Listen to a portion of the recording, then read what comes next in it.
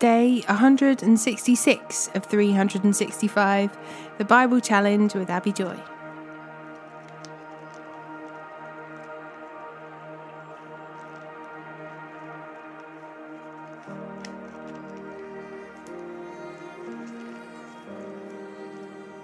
Psalm 74, verse 1 to 9. O God, why have you rejected us so long? Why is your anger so intense against the sheep of your own pasture? Remember that we are the people you chose long ago, the tribe you redeemed as your own special possession. And remember Jerusalem, your home here on earth.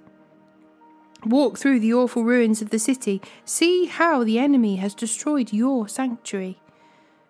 There your enemies shouted their victorious battle cries. There they set up their battle standards. They swung their axes like woodcutters in a forest. With axes and picks they smashed the carved panelling. They burned your sanctuary to the ground. They defiled the place that bears your name. Then they thought, let's destroy everything. So they burned down all the places where God was worshipped.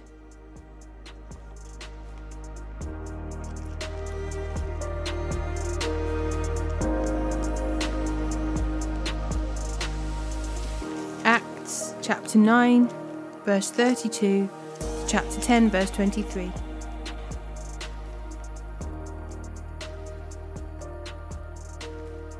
Meanwhile, Peter travelled from place to place, and he came down to visit the believers in the town of Lydda. There he met a man named Aeneas, who had been paralysed and bedridden for 8 years. Peter said to him, Aeneas, Jesus Christ heals you. Get up and roll up your sleeping mat. And he was healed instantly. Then the whole population of Lydda and Sharon saw Aeneas walking around, and they turned to the Lord. There was a believer in Joppa named Tabitha, which in Greek is Dorcas. She was always doing kind things for others and helping the poor.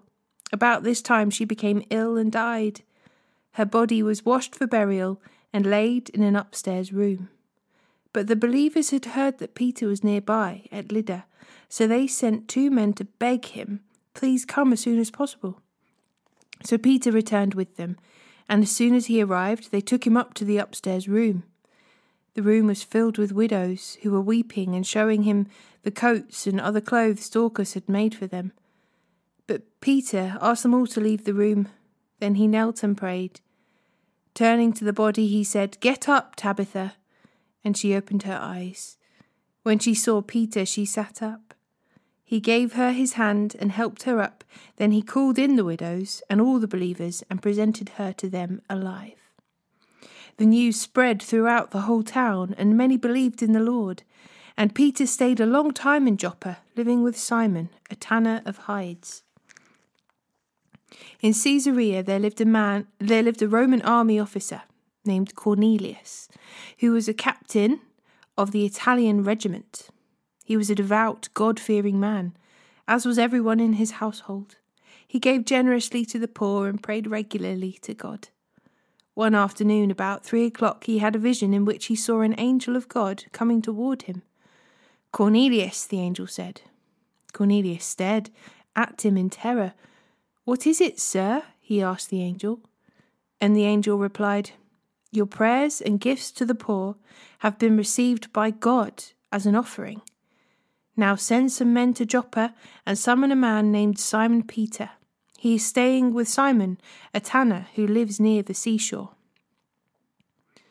As soon as the angel was gone, Cornelius called 2 of his household servants and a devout soldier, one of his personal attendants.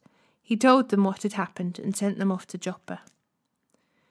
The next day, as Cornelius's messengers were nearing the town, Peter went up on the flat roof to pray. It was about noon, and he was hungry.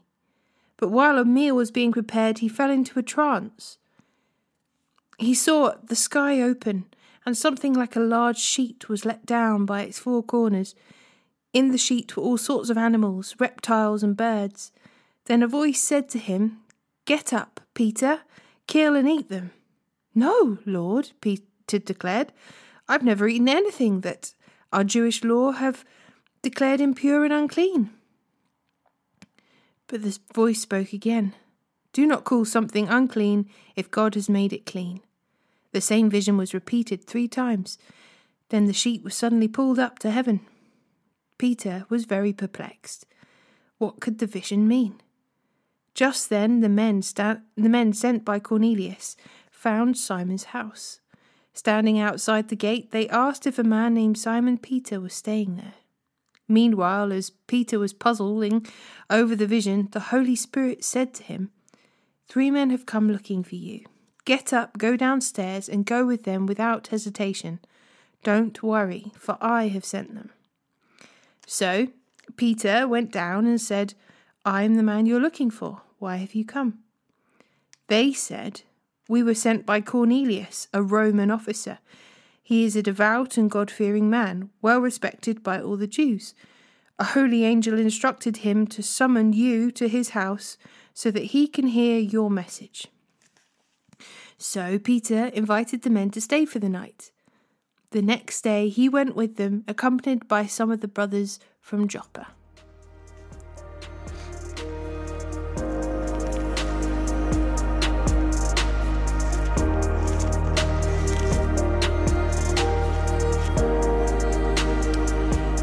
Samuel chapter 23 verse 8 to chapter 24 verse 25.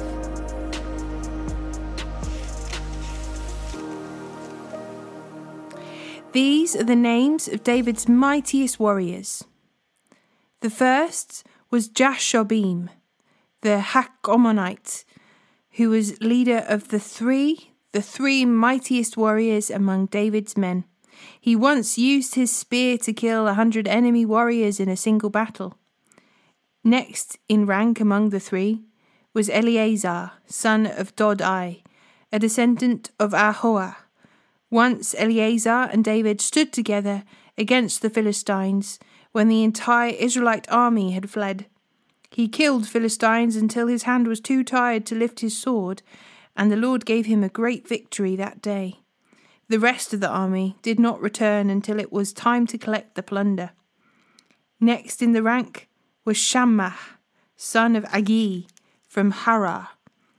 One time the Philistines gathered at Lehi and attacked the Israelites in a field full of lentils. The Israelite army fled, but Shammah held his ground in the middle of the field and beat back the Philistines, so the Lord brought about a great victory. Once during the harvest, when David was at the cave of Adullam, the Philistine army was camped in the valley of Rephaim. The 3, who were among the 30, an elite group among David's fighting men, went down to meet him there.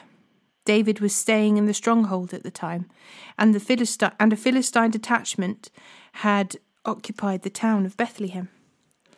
David remarked longingly to his men, "Oh, how I would love some of that good water from the well by the gate in Bethlehem." So the 3 broke through the Philistine lines, drew some water from the well by the gate in Bethlehem, and brought it back to David. But he refused to drink it. Instead, he poured it out as an offering to the Lord. "The Lord forbid that I should drink this," he exclaimed. "This water is as precious as the blood of these 7 men who risked their lives to bring it to me." So David did not drink it. These are examples of the exploits of the 3. Abishai, son of Zeruiah, the brother of Joab, was the leader of the 30. He once used his spear to kill 300 enemy warriors in single battle. It was by such feats that he became as famous as the 3. Abishai was the most famous of the 30 and was their commander, though he was not one of the 3. There was also Benaiah, son of Jehoiada, a valiant warrior from Kabzeel. He did many heroic deeds, which included killing 2 champions of Moab. Another time, on a snowy day, he chased a lion down into a pit and killed it. Once, armed only with a club, he killed an imposing Egyptian warrior who was armed with a spear. Benaniah wrenched the spear from the Egyptian's hand and killed him with it. Deeds like these made Benaniah as famous as the 3 mightiest warriors. He was more honoured than the other members of the 30, though he was not one of the 3. And David made him captain of his bodyguard. Other members of the 30 included Asahel, Joab's brother, Elhanan, son of Dodo, from Bethlehem, Shammah from Haron, Elika from Harod, Helez from Pelon, Ira, son of Ikesh, from Tekoa, Abiezer from Anathoth,